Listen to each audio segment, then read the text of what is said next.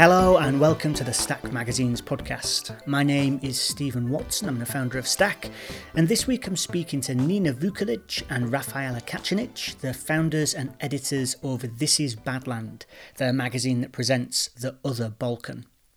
The whole question of Balkan identity has been central to the entire project right from the start, but this fourth issue of the magazine is themed Are We Home?, presented as a question that allows them to dive deep into ideas around nationalism, nostalgia and power and politics. But of course they do all that along with brilliantly bizarre photo shoots, playful and provocative stories and the most amazingly characterful and disruptive typography. I'm a really big fan of this magazine, so I hope you'll enjoy this conversation with Nina and Rafaela from This Is Badland.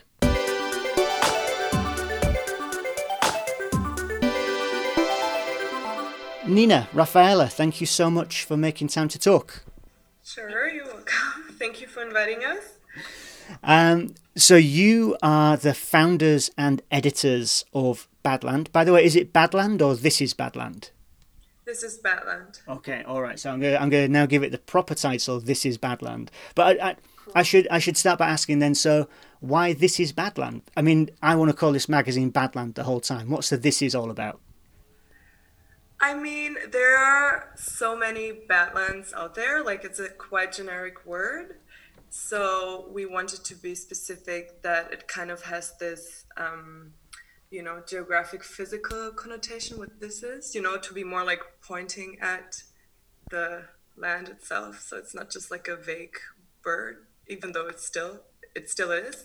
Okay. And I mean, the name was inspired by the meaning actually, because it like Badland means that it's like a barren area in which soft rock strata is eroded into varied fantastic forms, and it seemed to emulate this established notions of the Balkans as being the periphery of Europe and a gray zone.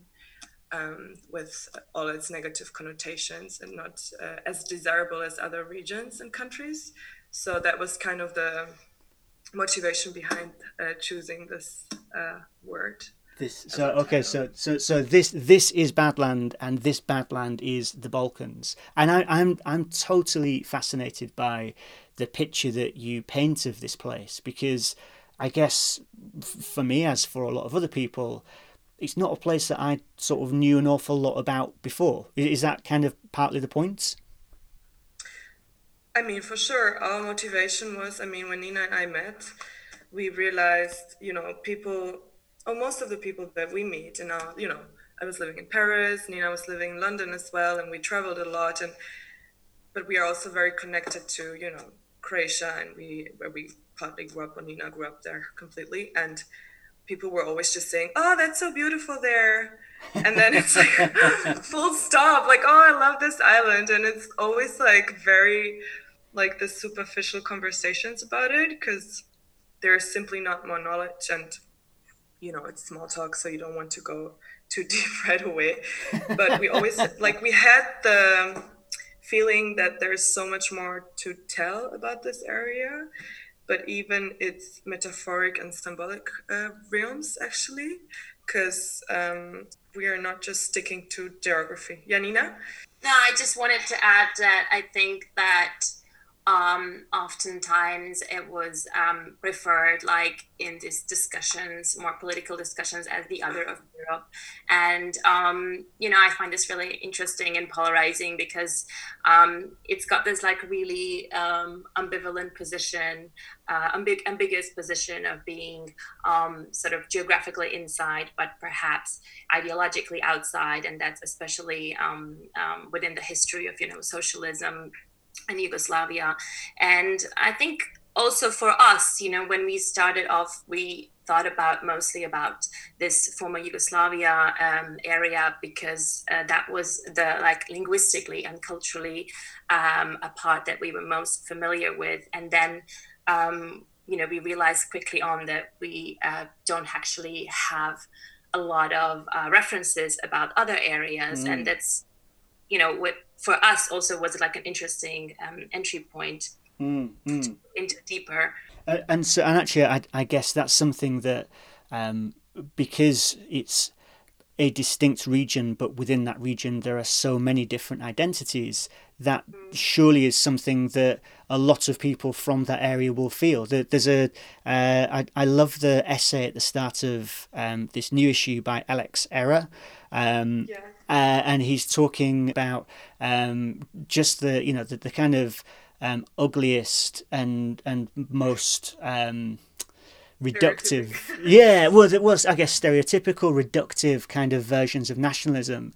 And he's talking about the people who will like chant old nationalist slogans at each other without actually really understanding what they mean. And so there's one that's like apparently only offensive to Albanians, and so it's ridiculous that you're shouting it at some Serbians or something. Exactly. I mean, I really like, I mean, he's writing all like always the same column for every issue, like always something that's homemade. And we called it here Homemade Complex because it's exactly about this kind of like, if you grow up in Germany, for example, and you just know the history of your parents, but you don't really reflect on the broader history, and you just have like this one-dimensional perception of the country where your parents are from, and then you just feel like you have to be proud even though you didn't, you're not really connecting to the, the history or the past or the present. You haven't suffered through all of this, and you have these strong like intentional or not, but political statements that you scream. And it's just like very I mean, it's very stereotypical, but for a reason. Like, I've grown up in the west of Germany and I've seen this, and I've been to these clubs, just to check it out when I was a teenager, and it was terrible. I mean, I never really understood this whole inverted kind of, this cheap but like nationalistic, being patriot, not just like, and saying you're not a nationalist, you're just very proud of your country. And it's always been such a weird thing to me. I don't know. So I really thought it was important to address this in this issue when talking about home. Right. And Because so this issue is it talks about home, but again, it's not as simple as the home issue. So this is, are we home, as a question. So I'm interested, why would you formulate it in that way? I mean, because we don't know, right? I mean, that's the whole point of why we started Badland, or why I was at least motivated to do it, because I never really know where I feel home. I mean, it's kind of like the prevailing topic of every issue in a way. But we found that this issue was especially, tied to the notion of homeland and what it actually means, and digging into archives of memories and history, as well as just like rethinking the past. And we thought, it's a good time to ask yourself, like, right now, after being all over the place for the past years, to really sit down and think, like, am I home? Like, do I want to be here? What do I feel like? Because I think it's a question we can't ever answer. And I think the issues also doesn't really answer the question. It's more about just like this impulse that we wanted to give. And so, am I right in saying that you're both based in Berlin these days? No, I'm in Berlin, and Nina is in Zagreb. Yeah, so I actually moved during the period of working on this issue. I actually did move back home. Right. Yeah, she found home again. So, I mean, it was very like peculiar to us that, I mean, now that we're like so deep into, like, we were so deep in working on it, that so many like features and initial ideas that we had seemed kind of a bit prophetic, with, the kind of current situation of people being confined to homes and so many people working from home, and really like reevaluating this idea, what do you actualize when you say home even, or like, this kind of eroding of boundaries between inside and outside.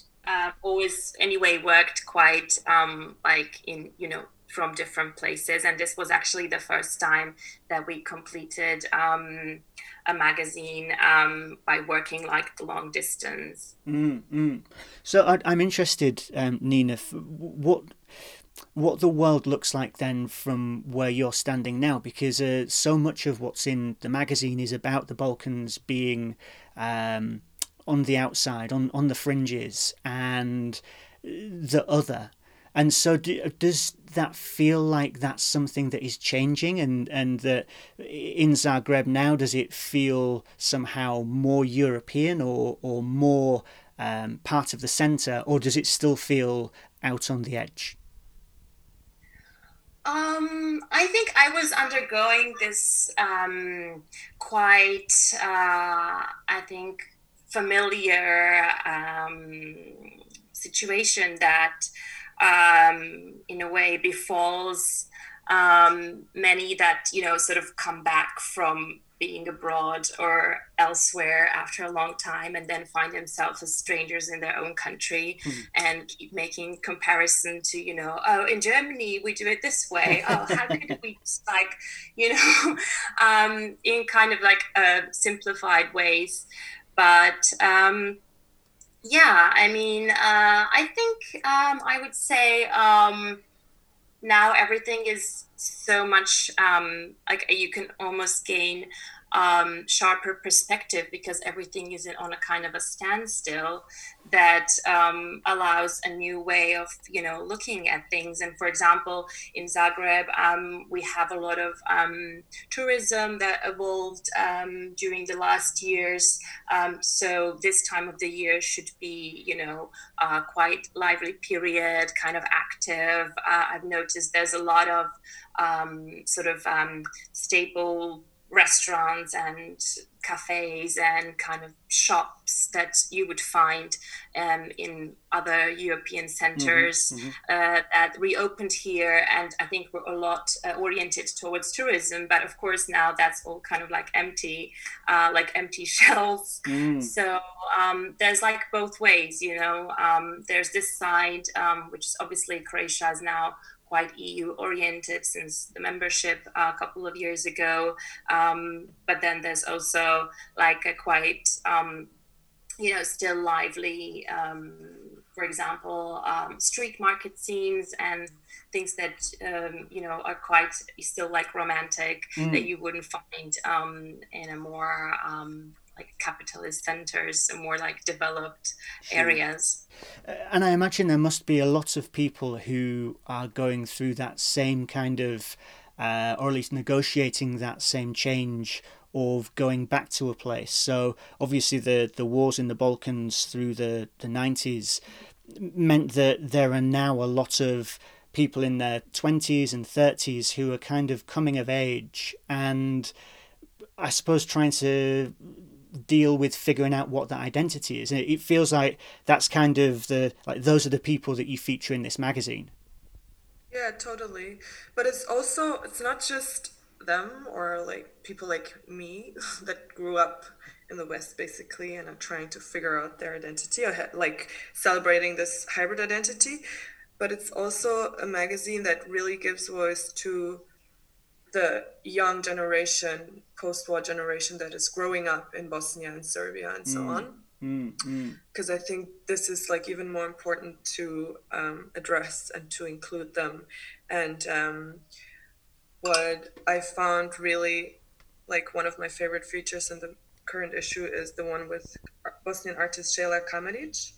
I mean, she was always very aware with the blind spots of Europe and the looming threat of the excess that the other represents. So, it's like I feel like Bosnia, it's a country so close to Croatia, and Croatia is kind of very westernized through tourism.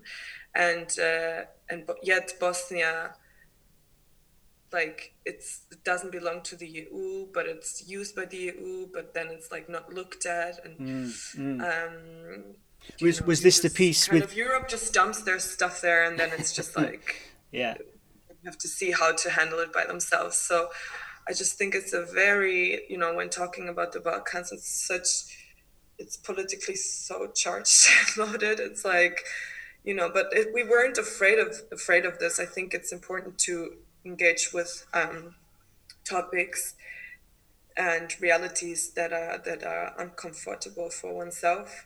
And I think it's so enriching to work with artists like Shayla or other artists we featured before, and to really travel to Bosnia and to talk to the young people and see what they feel like, and how we could contribute something for a better future and to create awareness with our publication. And I mean, that sense of a challenging perspective really comes through in the magazine. I think one of my favourite things about it is that you're never quite sure.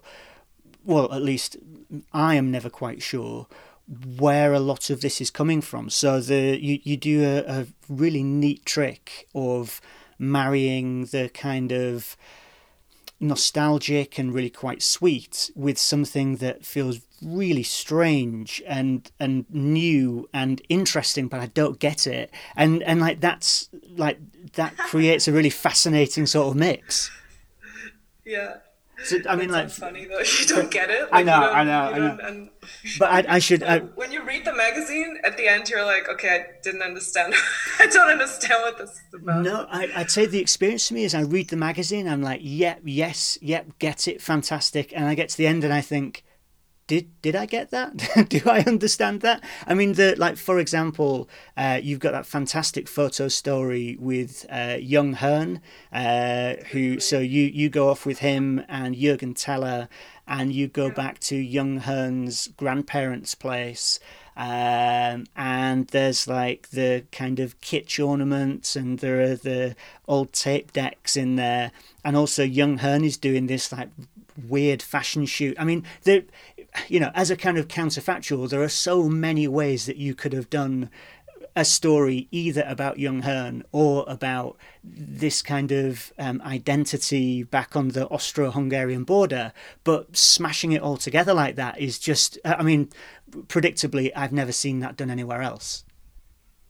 Well, I'd say thank you. I take it as a compliment. No, I mean, we had that idea because, I don't know, young Hearn is a close friend of mine, and I've known his family, and I was always amazed by the similarities to, my family in Croatia and what I know.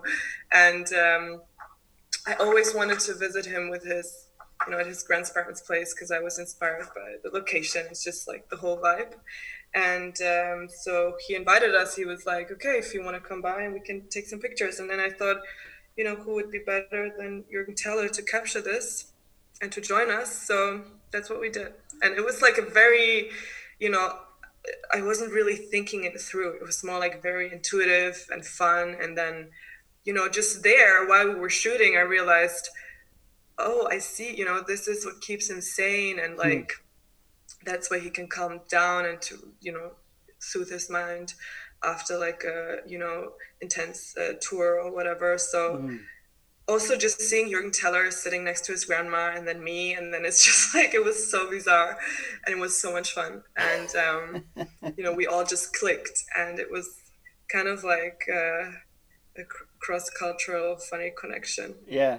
There's another story that I want to mention because so the cover that I have, this image is on the cover, and I think it's one of the best covers that I've seen this year. So it's the artist Rita Lino or Lino.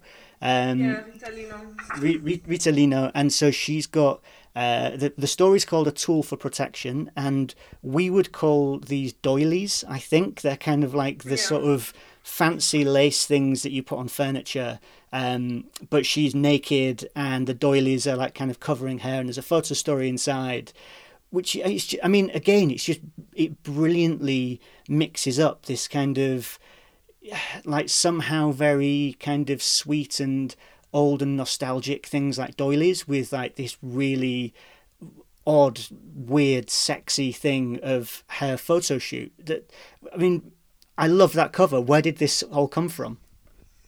So, I mean, Rita is my best friend. We always work together. So she's like second half of me, and we were always talking about shooting something and just exchanging ideas. And I thought I had a lot of like little doilies from my mom as well, from Croatia, and I always wanted to do something with it. And actually, what I enjoy most is just like just giving the artist the tool and just letting her do her magic, because she's really good at it when she does it by herself. So that's what basically happened. And I mean, it was like she was laughing because also her grandparents have these kind of like doilies, and it's not like just solely a Balkan thing, but she was laughing at the fact that I said that, for example, my family puts these kind of blankets on every single thing in the household. Like, it doesn't matter if it's the computer or if it's like anything that can catch dust gets this kind of little doily on top. So I found that very like cute and funny in a way. So we wanted to just break it up and just see if we can create something new with it. So that's what she did. Yeah, well, I like it. It's good. So we're sitting here now with this whole coronavirus thing kind of bubbling away and going on. You've just put this 4th issue out. I mean, when do you start thinking about the 5th issue, or is everything really now focused on trying to sell this magazine in these weird conditions that we're living through? I mean, I'm still selling the magazine here in my little studio, so I think it's always like, we keep on selling the magazine until it's like sold out. Mm-hmm. As we don't really stick to a deadline or any season. Mm-hmm. For now, I mean, now even less than before. And we just have our advertisers who believe in the cultural value of our publication, who are there for us when we are ready. So we really appreciate that. Mm-hmm. And apart from that, I mean, of course, we're already like ping-ponging ideas for the 5th issue. Mm-hmm. And I'm talking to first contributors next week just to see what's going on and what they feel like. And I think we have this kind of very fluid approach to it. We don't just have like one overall, topic or whatever, where we try to force everyone into it. We just see how, the people we work with feel, and how we feel, and how we could kind of articulate that through a little introduction to the next main topic. But we really have, I'm going to Croatia end of the month. So, once Nina and I sit down in person, I think it will just flow, and we will come up with the next issue. That's when the work starts to happen. So when do we expect to see number 5 then? Well, we'll see. I don't know. Either end of the year or next year. It all depends how much like funding or sponsoring we get in advance. Mm-hmm. Of course, the more sponsoring we have, the faster everything goes, because it's just the way it is. Yeah, but if not, we just have to take the time and stay at it and just see when we're able to publish. All right. Well, really good luck with that, and thank you so much for taking the time to speak today. Thank you so much for having us.